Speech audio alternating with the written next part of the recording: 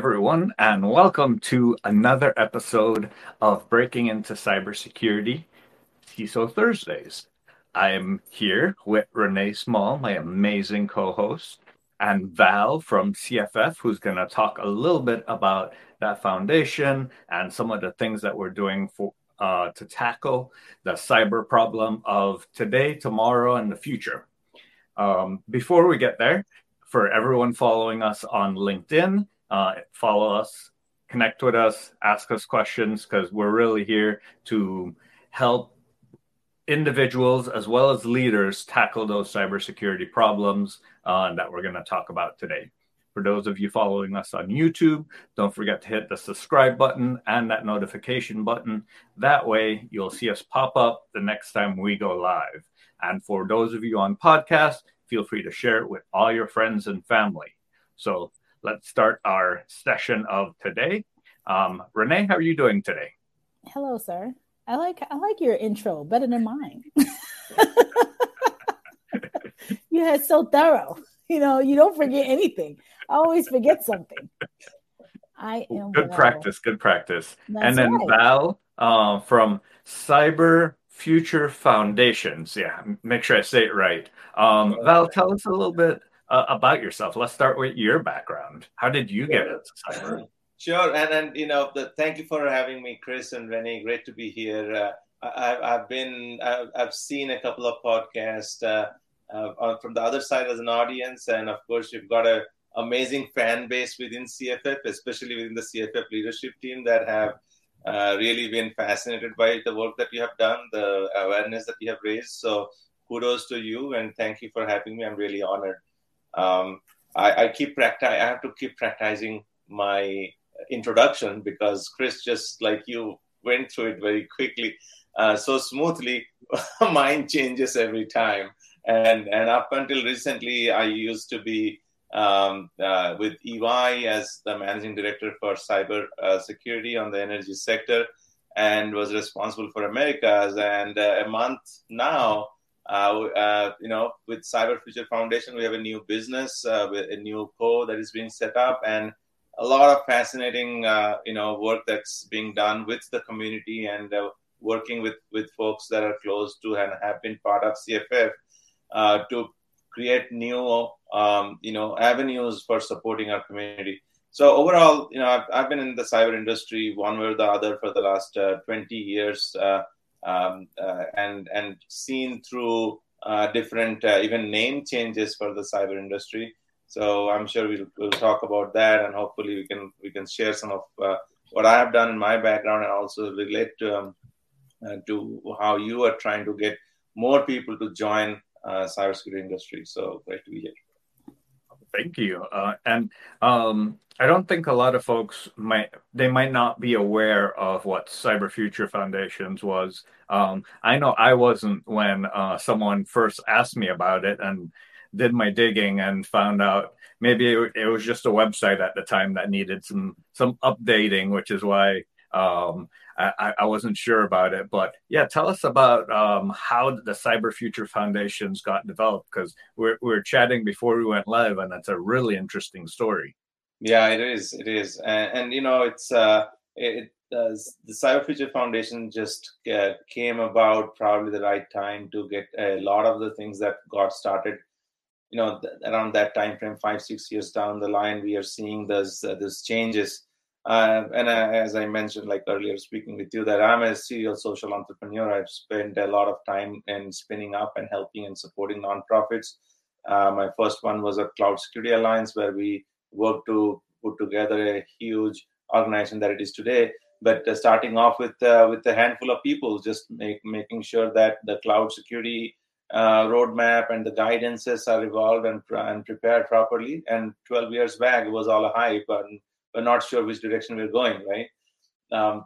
But working through that gave me a tremendous amount of experience and exposure to the problems and challenges that we see across the board, not only within the cyber realm, but also how businesses make decisions, how organizations use technology, and how those affect, eventually the larger macroeconomic or national security issues. It's just like probably things happened around dinner tables. Two of my friends and colleagues from the industry and one from the federal government side, and a few of others were talking about how to make sure that we get cybersecurity into the board discussions, make sure that they're part of the C-suite discussions, make sure that the national leadership, whether it's from an industry, the captains of the industry or the national leaders, they understand the implication of cyber. It's not just technology, right? There is so much of other aspects that are involved. There's policy, there is risk management, there's finance, there's technology innovation. So many ways so many aspects to consider on cyber. So, one of those discussions was with one of my good friends, Robert Rodriguez, and it was Admiral Rogers at the time, was the NSA director, and all around the dining table or dinner table was how can we make that happen from a public-private partnership side. So, I kind of raised the hand and said, okay, I already do this through my other avenues. Let me go give it a shot. And we started CFF. Literally that we used to call it Cyber Peace Alliance, and it didn't go much, right? So the interesting fact is it started off as Cyber Peace Alliance, and it was like, well, what is cyber peace? It's Greenpeace, like, you're an activist type. Like, and at that time, you can imagine activism and cyber was not the good thing, not even now. So we had to rebrand it. And the next year we met again. I was like, well, what have you done? I was like, just getting started. So, but that was a serious business at that time. There were so many challenges, so many breaches happening. And the boards were getting like moved out, CEOs fired, but nothing really was making any impact, right? So it needed a very serious conversation around that. So on my flight back from the dinner, I put together the constitution of CFF, and my good friends like Harold Collum, who I worked with in Dallas at the North Texas Crime Commission at the time, and Dave Marvel, who just retired from DHS. They all came together to support. So we started Cyber Future Foundation practically as a platform for cyber leaders to connect with business and national leaders, so that they can make informed decisions based on the real experts who are actually on the field, right? And we have maintained that tradition for the longest time, and probably we should pay attention to our website and everything. But it's all about action. We don't produce a lot of things, kind of white papers and all. We are absolutely action oriented. So when we get together in our annual meeting in Cyber Future Summit in October, we go through a laundry list of issues that our cyber leaders and our business leaders collectively think that they need to solve. And then from those 20 odd issues, we land on 5+1 model is what we've landed on. So 5 durable problems that need to be solved, plus 1 emerging problem, current affairs issue that needs to be solved. That 5+1, then we go to Davos at our Cyber Future Dialogue. I mean, last 2 years have been crazy to say the least. But we have been able to take them to a global forum and be able to have consistent solutions for this community and for the wider cyber community. And many of the practices, discussions, and approaches that you see a lot of the cyber leaders follow today were one of those discussions at CFF that happened, right?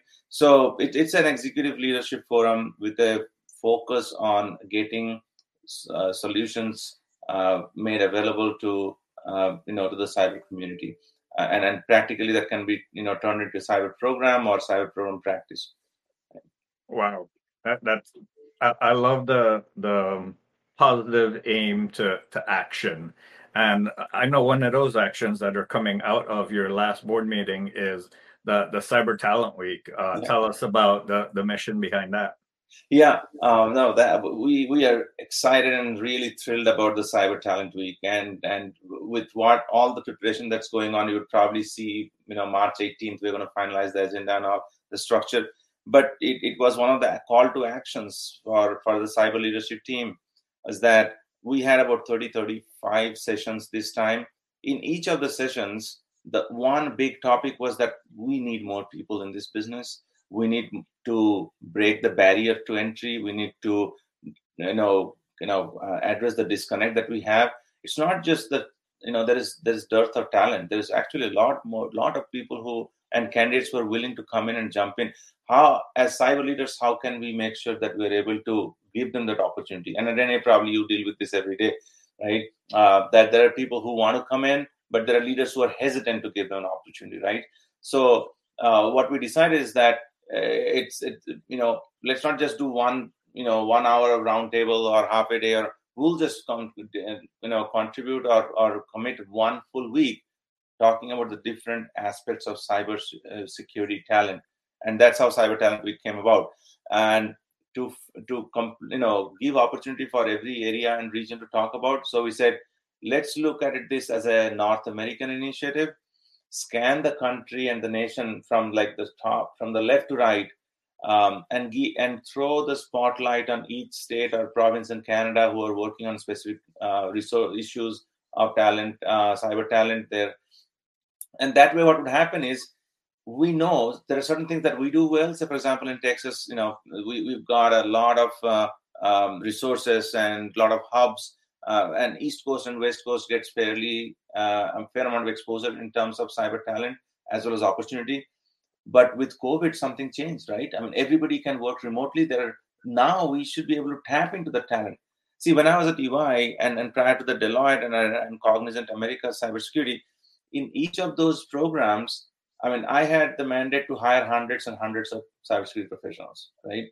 And the way I had to go about them is, one of my leaders are going to put together a job, post. They will approve the headcount and the budget. We know what level and all that. And then it goes back to the talent team. The talent team would have to get people to move to places, or they have to go to a client.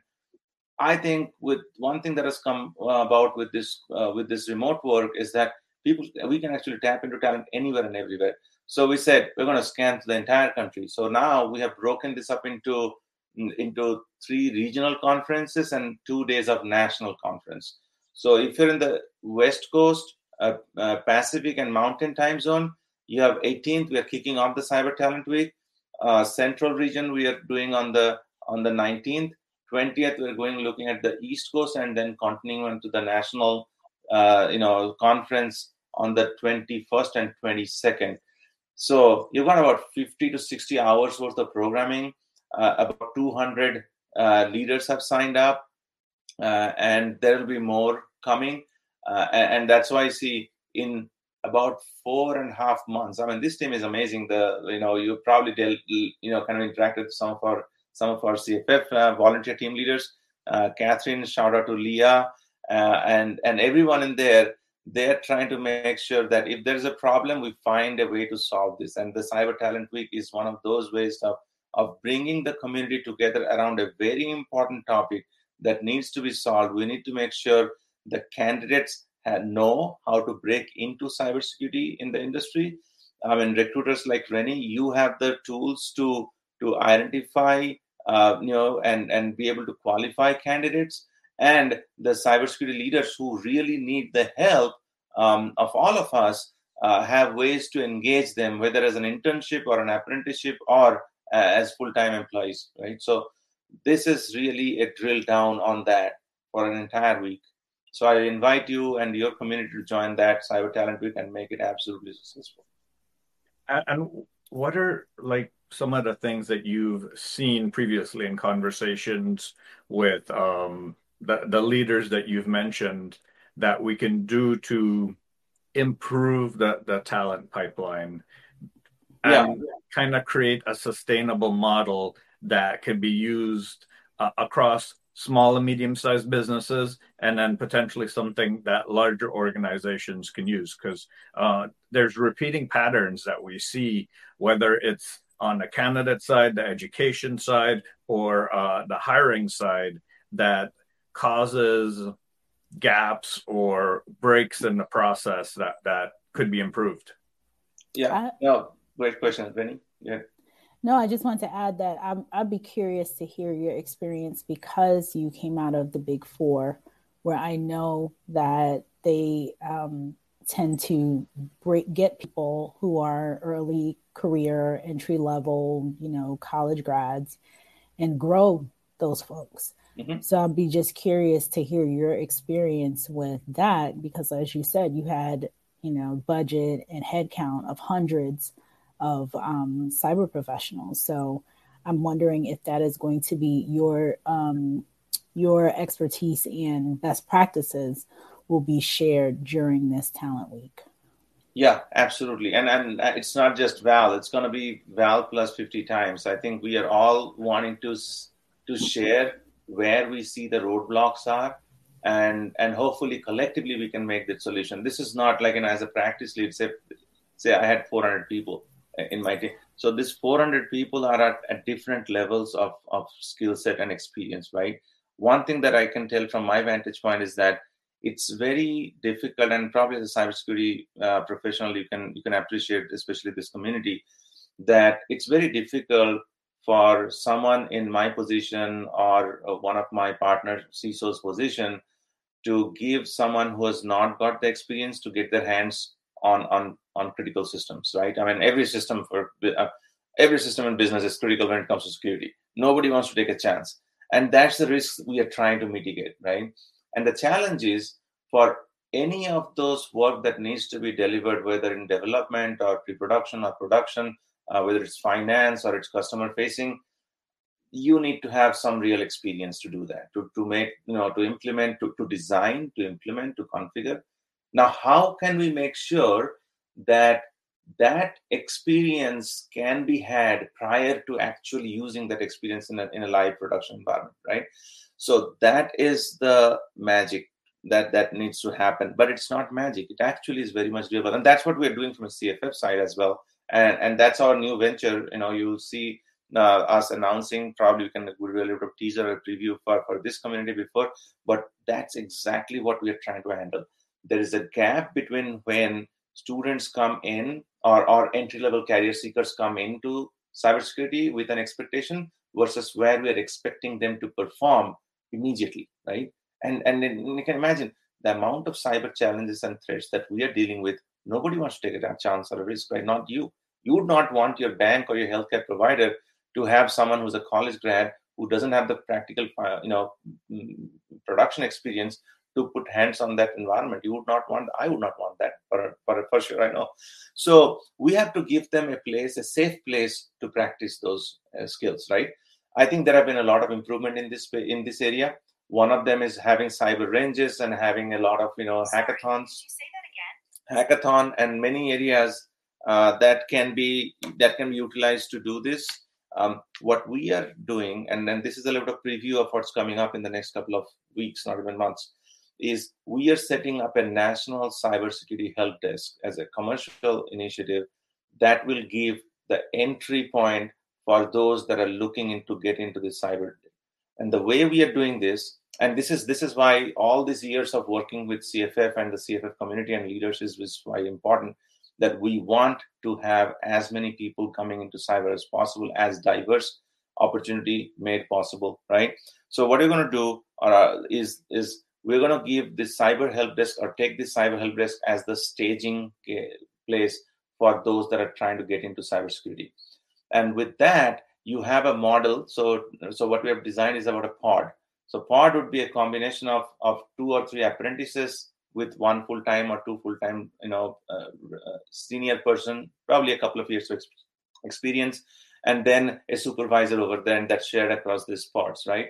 So with that model, what you have is you are able to have supervised production, experience and front-end customer service experience that people can get, and then let them go work for the enterprise. Like, they have got a couple of years of experience, and we are trying to shift this left. If you're looking for some content and guidance, some structured framework to follow, you go to my LinkedIn or go to cyberfuturefoundation.org and frameworks.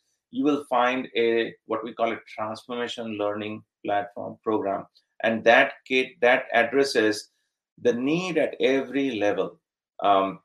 And that is going to be kind of the framework for our discussion at Cyber Talent Week. There are three areas we are focusing. One is expanding the cybersecurity opportunity pool, right? So you make sure that you pull in as many as possible into this pool, and you can only do that by giving a little broad narrative. Right now, the narrative is, you can have to be a cyber defender, cyber threat hunter. There's so much other work that needs to be done. I need program managers, I need technical writers, I need testers, and I need so many different skill set. It's not just one cyber threat hunter I need. Well, that's an essential element, but I need to run a program. I'm not running a SOC, remember.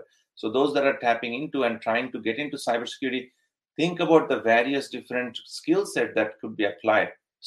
If you're trying to get into a cyber vendor space industry, I mean, we need exceptionally good marketing skills and exceptionally good articulation and visualization, UI, UX skills. They're not cyber threat hunters, but they can take the knowledge and they can articulate and present in way. Why do you like some app or some product better than the others? Because an artist is behind that. That's not a scientist. The scientist is doing all the back end work, right? So we are opening up the gates of opportunity to those that are beyond cybersecurity, just cybersecurity. Okay, so that's one area. Second is we are making sure that we provide landing zones for cyber opportunities, right? So everyone, and you probably, Renee, you have seen this too, and Chris, as a practitioner, you have seen, like, everyone aspires to do something different, have a change, learn something new. It's not just the entry-level people. I've had identity access management architects, senior architects telling, I'm done with this. I want to go learn something new. I want to do something new, right? And do you think they get the opportunity?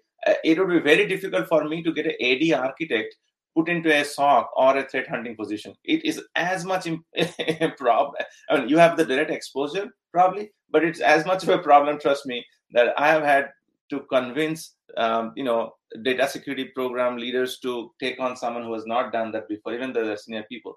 But the good thing is they are next to each other. They can, they can learn over a period of time, and then they can get into the space. So how can we make sure we get those discussions happen in this remote environment? We can make those discussions happen virtually, right? So the coaching and the mentoring piece that needs to come in with this.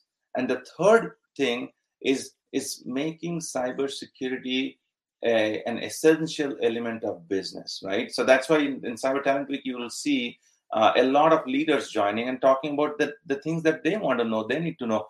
And it is not all technical. Policy management, risk management, financial budgeting, organizational planning, all of these elements are required. And then, so Renee, you as a recruiter is our front door, right?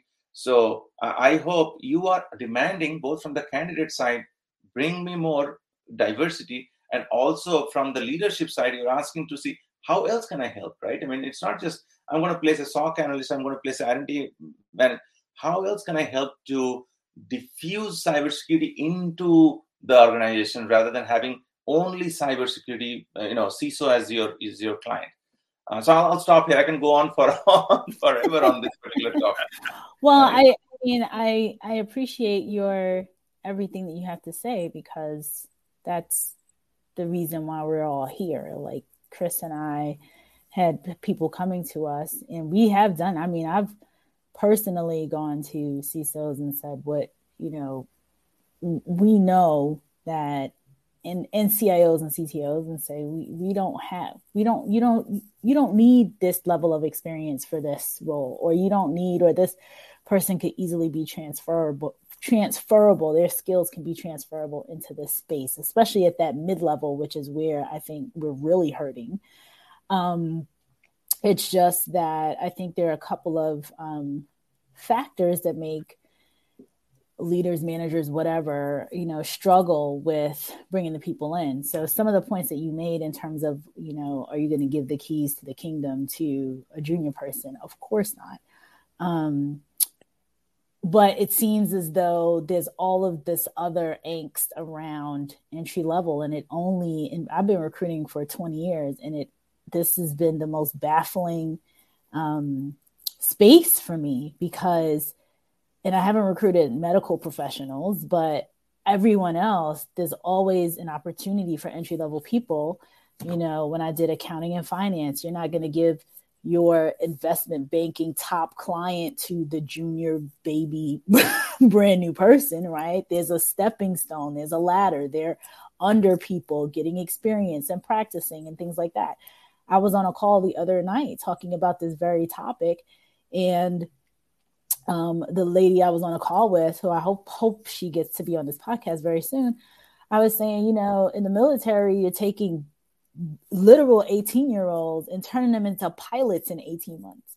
Like, you can't sit here, folks, and I'm not saying you, Val, because obviously you're a solution to this problem, but folks want to sit around and say, like, people need all of this and you need all these extra years of experience and what have you. And in every other industry, people come with a basic level knowledge and get training to get into, to be proficient. Obviously, with some cover, you're not going to put the brand new 18-year-old in your best fighter pilot to just go off. But after experience, training, et cetera, they become proficient pilots.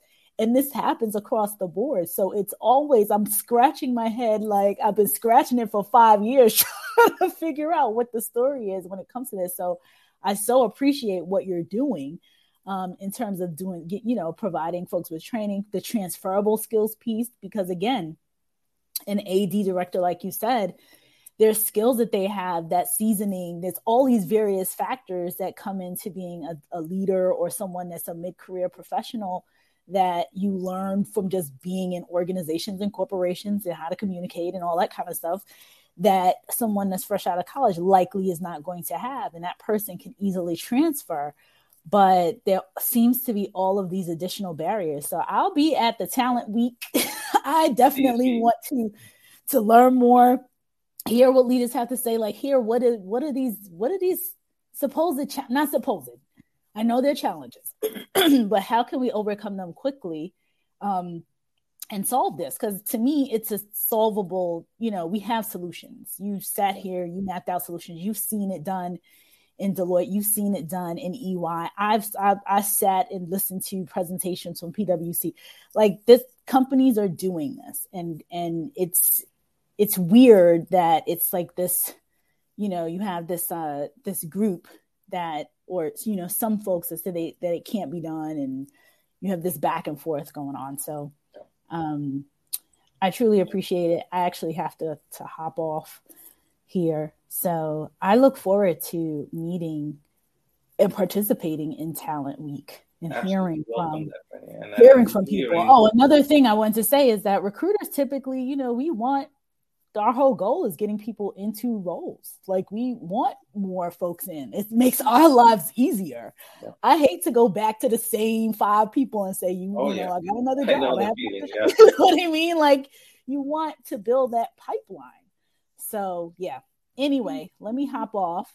This was wonderful. I'll listen to the rest of the conversation, and I look forward to participating on the 18th. Excellent. Thank you. We welcome. All right. Thank you, Renee. Val, to add to that, I think in addition to the private sector that we've talked about, we also have the government sector that is looking for ways to attract and retain talent, because I know they're competing with the private sector. So what are some of the ways that you've seen that they're trying to innovate recruitment and retention in that area? Well, no, that's so important to our industry, and I think a lot of us come from the federal background, and most of us have led this challenge of building team, retaining team, especially the constraints that we have with they have with the government payroll system and the Langs, and then how much you can pay versus competing with the industry, right? So very tough challenge, but I do have to give a shout out to the current Nationals leadership team. I mean, Jen and Kirsten and Director Easterly, and I'd say, now we have a fantastic cybersecurity leadership team in the country, and I couldn't be more proud to partnering and working with these leaders. By themselves, I think they're a brand. They can attract more people, but the thing is, how do we keep them, right? So I think, if you think about what I recently got to learn about, the Director English's focus on workforce. He's trying to put a specific team on workforce. I'll share the link with this community after this call. But they are trying to establish a new avenue of workforce development around the country, and I believe most of this is in the public-private partnership model. And honestly, this started, I think, at least a few years back, where it was openly said that you have young people who are coming out of school, go directly work for the government, learn as much as possible, and sharpen their skills, and then go back to the industry, and then come back with the work for the government and retire there, right? So I think that it will continue to be a revolving door, but I believe the federal there is no bigger customer, like looking at as a CISO or a cyber program. I mean, there's no bigger customer or an environment as complicated or as challenging as the federal government and the systems and the agencies that go in there, right? So if you're a true learner, I mean, your first 5 years, if you spend there, you can go solve any other problem. And the only one that you probably would be comparable is to the big banks, right? So it gives an amazing amount of opportunity to go solve. And then you can see probably a lot of our community leaders, they actually go to rotations 2 to 3 years. They will go spend, and most of the, say, Reserve Bank federal leaders, CISOs, it's a 2-year tenure, right? So follow the leaders, and that's what I think most of us do. Like, we go as parts. Again, we go, establish a program or fix some things that broke and then come out. I think until we fix the overall talent problem, we will still have an issue, however much incentives we have anywhere, whether it's private sector or it's public sector, doesn't really matter. Not everybody is motivated by the money, which is true even in the private sector. I've had the most amazing people. They could have gotten a job anywhere, but they love the team, they love the environment, they love the culture and the challenges they face and solve day to day. So federal government has its own appeal, and the federal government agencies definitely need to have. They need to first create that many positions, and I'm sure a significant amount of folks who are with this pipeline, as we build and expand, they will stay in the government because there is so much to learn. And then as they get 3-5 years, they can probably come out and work in private sector. I think there are opportunities everywhere. It's just not limited by the constraints anywhere. Every organization, every environment has its own constraints. No, I definitely agree. And then it is one of the topics that you plan to cover, or potentially that you had in one of your solutions, is how do we develop a pipeline that addresses people that are currently in the market, people that are coming into the market, and then that people that are still in the education system. How can we highlight cybersecurity as an area for them to consider? Because I've seen recent studies where they would interview college graduates and ask them if they have ever heard about cybersecurity, and the only time they've heard about it is when there's been a breach. But they didn't know that this was a career that they could consider, or even something that they've ever studied before. What can we do to raise that awareness earlier on in the process? No, that's key to our success going forward as an industry, being able to successfully do what we were set out to do as professionals in the cyber industry, and it must start early.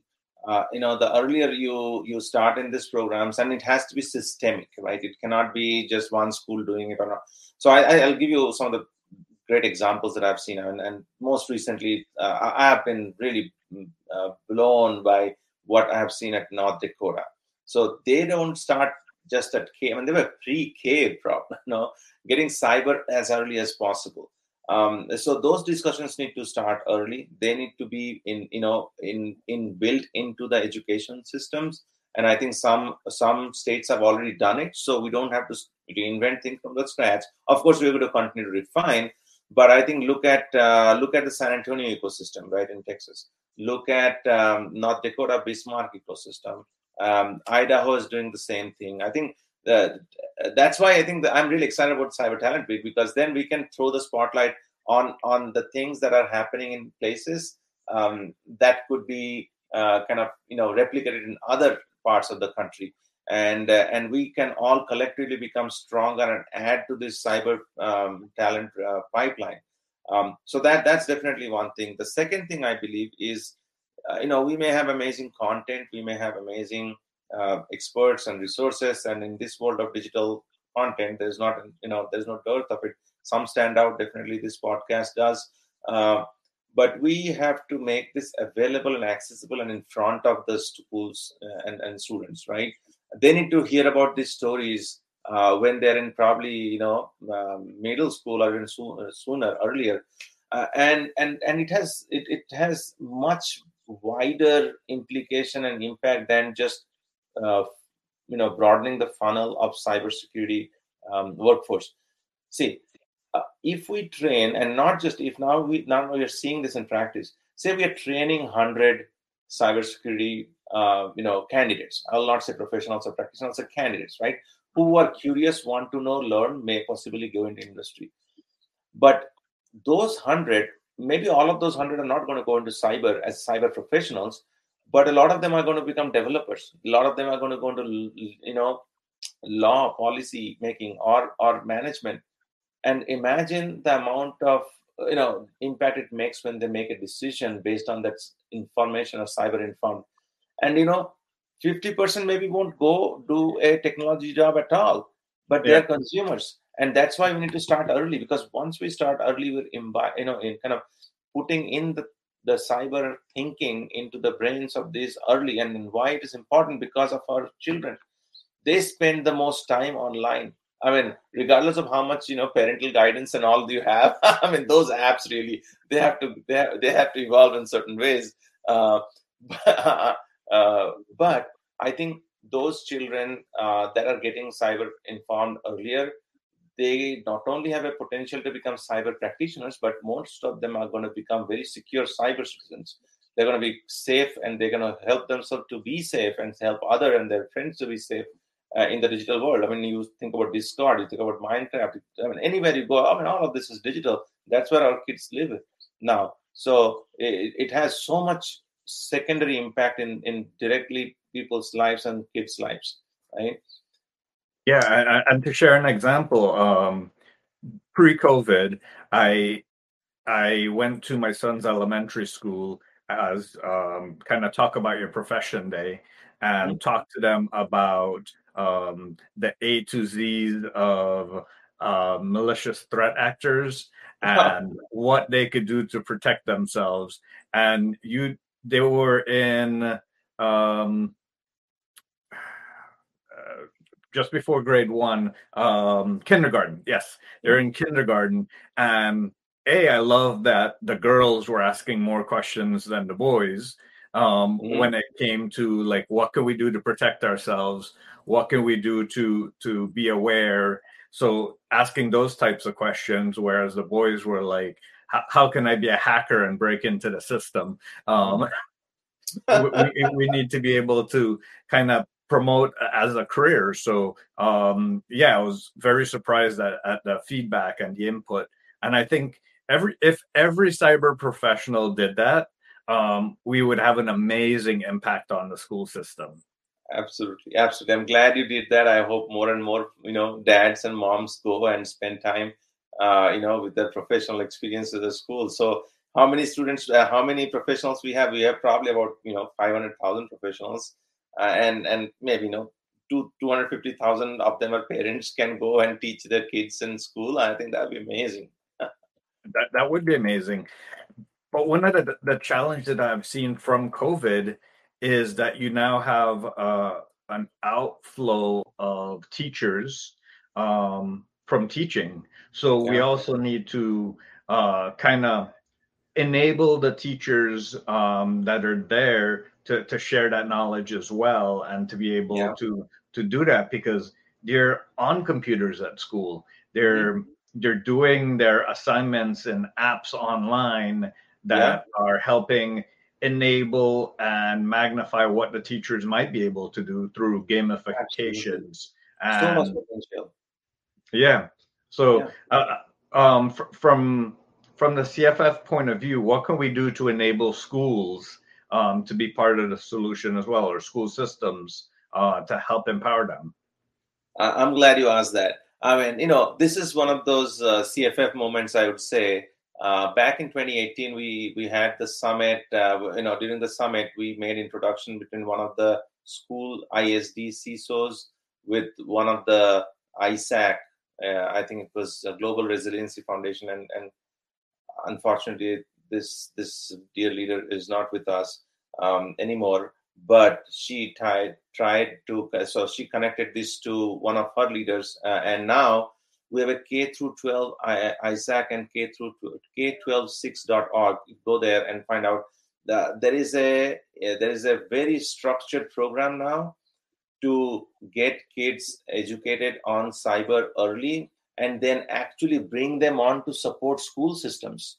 So that's what K12six ISAC did, and that discussion actually started on the attendee floor of CFF. Two speakers came together and say, okay, we should do this for at a larger scale. And this guy, Eric goes and says, I'm already doing it in 2 ISDs or 3 ISDs. How can we get national? So I think one good opportunity that we have with the school systems is, we give this as a professional development opportunity or learning opportunity for the high school, and even middle schoolers can go work on labs, kind of maybe a little bit more structured boundary. But those high school students can help to protect their own schools, right? And that's how they get the first-hand experience. So that started right on the CFF floor, and we're very proud of that. And now that there is an organization actually working on enabling school and high school kids to protect their own schools and ISDs. Right. So let's do that nationally, right? And since you talked about kids protecting their own schools, what's your thought of cyber as a vocation rather than a profession? I think that's absolutely essential. So you could do this as a hobby, you could do this as a part-time, or you could do this full-time, doesn't really matter. There's definitely, I would welcome more people to join professionally, because there is an amazing durable career opportunity here, right? Once you're into cyber, unfortunately, there's a lot of burnout now because of the stress that we have. I mean, especially with COVID, we were thrown into many different situations. But I'll tell you, this is a field that I have been for the last 20 years, and I enjoy every bit of it, because there is new learning every day, new challenges to solve, right? And we solve this with really smart people. So as a vocation, if somebody wants to take it, I think they will quickly progress into make it a profession, right? So absolutely welcome people who want to join this just for knowing, learning, and the fun that's involved in solving cyber challenges and problems. And then, kind of on that route, what if we follow the example of nursing or electricians and create apprenticeship pass for individual to come in and start with no experience, kind of do the smaller things while learning, like you mentioned in the pods, kind of that approach, but at scale. Yeah. Oh, absolutely. I mean, you picked up one of my most favorite and things that I'm really passionate about. So we did a proactive proposal to DOL back in 2020, and that's how we started this whole cyber apprenticeship journey. So this is not this is not an aspiration anymore. It's actually a program. So if you go to apprenticeship.gov, you can actually search for cyber apprenticeships that are available, and this follows the exact path that you show. It's actually it's a little bit tough to define the cyber apprenticeship, but because of the way it's structured and the opportunities, it's not a very mature industry, right? We are still evolving as an industry, whereas the welding and the cutting and carpentry has been there forever. And IT industry hasn't invested so much in apprenticeship, but I think that's the key. It's a bridge between internship and a full-time job to bring in more people, give them a varied experience, but very structured experience where they're also getting paid. So if you need more information, there is plenty of resources available through CFF for cyber apprenticeship program. We have Safal.com. Safal Partners is our workforce development partner in this journey, and they work directly with the DOL to take this to different parts of the country. But apprenticeship is essential and is key, and absolutely we support that thoroughly in practice. This whole CS National Cyber Help Desk, a third of the workforce for National Cyber Help Desk is planned already to be apprenticeship, right? It's not like we are bolting this in, just like we don't want to bolt security into this. It should be by design. The business solution wise, for the talent solution, so apprenticeship is a must. It must be factored in, and it's a very economically viable solution. See, running global teams and working for global organizations, I have had teams around the world, and a lot of this is kind of labor and economic arbitrage.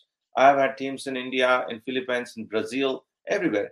And many times it was because of the cost factor, not just we got scale and amazing talent, and collectively we could solve things. But think about the economic opportunity that we have in this country that we can unleash by giving opportunity to a certain bracket, which financially works out. The minimum wage for apprenticeship is $18, and it can go as much as $32. So I can get, those leaders who are tuning in here, think about this financially. $18 to $32 for that entire year. You are somebody's training and learning and applying their own time to learn. It's a structured training, so 144 hours of training that's already planned and programmed into your into the delivery. So they're working for you for the rest of the 1,600 hours. So 1,600 hours plus 144 hours, 744 hours you're getting. You're getting free $550 worth of training that's available through DOL. A full year's worth of training. So why won't you take advantage of that? $18 to $32. That's your cost to run an apprenticeship per person. So if you want to stand up a team, make sure you plan for apprentices, and that way you're not only helping your team, your budget, but are also introducing new cyber career journeymen into this program and into this industry. Yeah, absolutely. And one of the other things that's really close to my heart is we have such a strong military that trains up individuals in certain verticals, but once they leave the military and they kind of lose that structure, that they don't know what to do. What's your thought on like skill bridges that also kind of use that apprenticeship model to help integrate these military service men and women back into the community?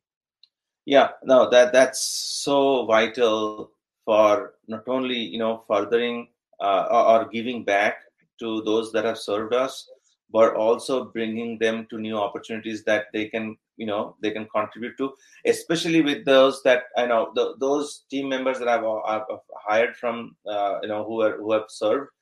They bring an amazing amount of discipline. That discipline takes time, and they have already gained that discipline.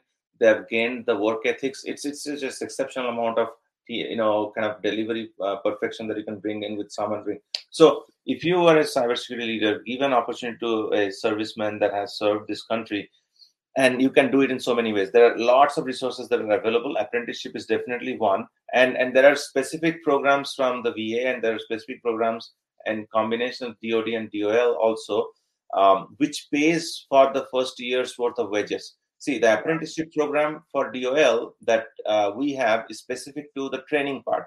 So we have some funding to pay for the training for those apprentices. There is another resource, if my memory serves right, look up Georgia Cyber Center and probably paste a link there. They have a program that they have funded. They can fund the wages for this. So if you're a business person looking for investing in someone who was coming, is a serviceman coming into the civilian society and looking for a profession, bring them as an apprenticeship. We will invest them in their training, and Georgia Cyber Center and a couple of other consortium members, they can pay for the wages. So collectively, it's taken care of. All you have to do is take a chance and give an amazing service person who has served this country a new career opportunity. And so take advantage of those resources. I think Chris, this is what kind of rattles me a little bit. There are so many resources that are out there that are known in pockets. If we are to pull that together and provide one channel and funnel to help our industry, I think we have a lot of resources that we really not aware of, are not generally known, and they are in pockets. So this is one of those. Like for veterans, we have a program, government-funded program, which they can take advantage of, both for training as well as for the wages. Wow. Yeah, I knew some of the SkillBridge does for a certain amount of days as you're doing the transition out. But that's great information. Thank you for sharing that. Like, I'm gonna share the links right now for everyone on there as well about the Georgia Cyber Center. We're approaching the top of the hour, and the way I kind of like to wrap things up is based on everything we've discussed so far. For someone trying to break in, from your experience, what would be one piece of advice that you would give them? I will say that look for coaches and mentors. You are not looking, don't start looking for an employer. Okay, look for coaches and mentors, and there are Vals and Chris's out there who are carving out their times to help shape new teachers or new entrants in this field, and we really want you. And we will do everything to find opportunities to get you in. It might not be a dream job to start with, but you got to start somewhere. So look for coaches and mentors, and don't look for the first employer. Maybe those coaches and mentors will become your employer one day. And it's a two-way street, right? You have to do your side of the work, and we'll do our side. We'll make sure that the time we invest is well utilized. And if you're trying to break into this, pick up this amazing community of contributors that are there in cybersecurity. We need you more than probably you need us. Yeah, I mean, we have such we claim we have such a shortage of cybersecurity individuals. I mean, I think it's a mindset that we need to pivot. That we need individuals that have cyber competencies, but they don't necessarily need to be in a cyber role. We can have security champions all across the organization. And if we really integrate security into the culture, we might not need a role in cyber, because we have someone in accounting that is focused on fraud and thinks about cyber. We have someone in help desk that's thinking about cyber. We have someone in software development that's thinking about cyber. We have someone in sales that's thinking about cyber.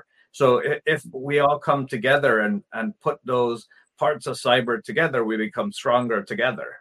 Absolutely. Stronger together is the bottom line, is the key. You can never have for 1,000 people company or a 10,000 people company, all of them cannot be cybersecurity team in the cybersecurity team, but you are, right? With your knowledge, your awareness, and your keenness to solve this problem, you are. So yes, please contribute in that way. You don't need to be in the cyber team, but you are the cyber team as an organization.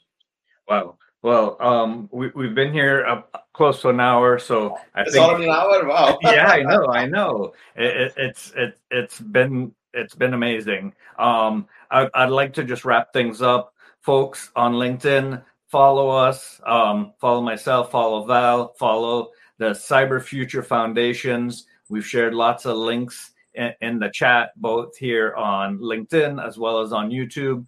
And what we'll do is we'll update the show notes with some of those links. That way you all have access to them after the fact. For those of you following us on YouTube, hit that subscribe button, hit that notification button. That way, the next time we're here, you can pop up. And for those of you following us on podcast, this was an amazing episode, at least in my eyes. So give us a 5-star review and share it with friends and family that's interested, because like Val and I were just saying, stronger together, we can create that solution for today, tomorrow, and the future. Thanks all for joining, Val. Thanks for joining. It was a pleasure. Thank you.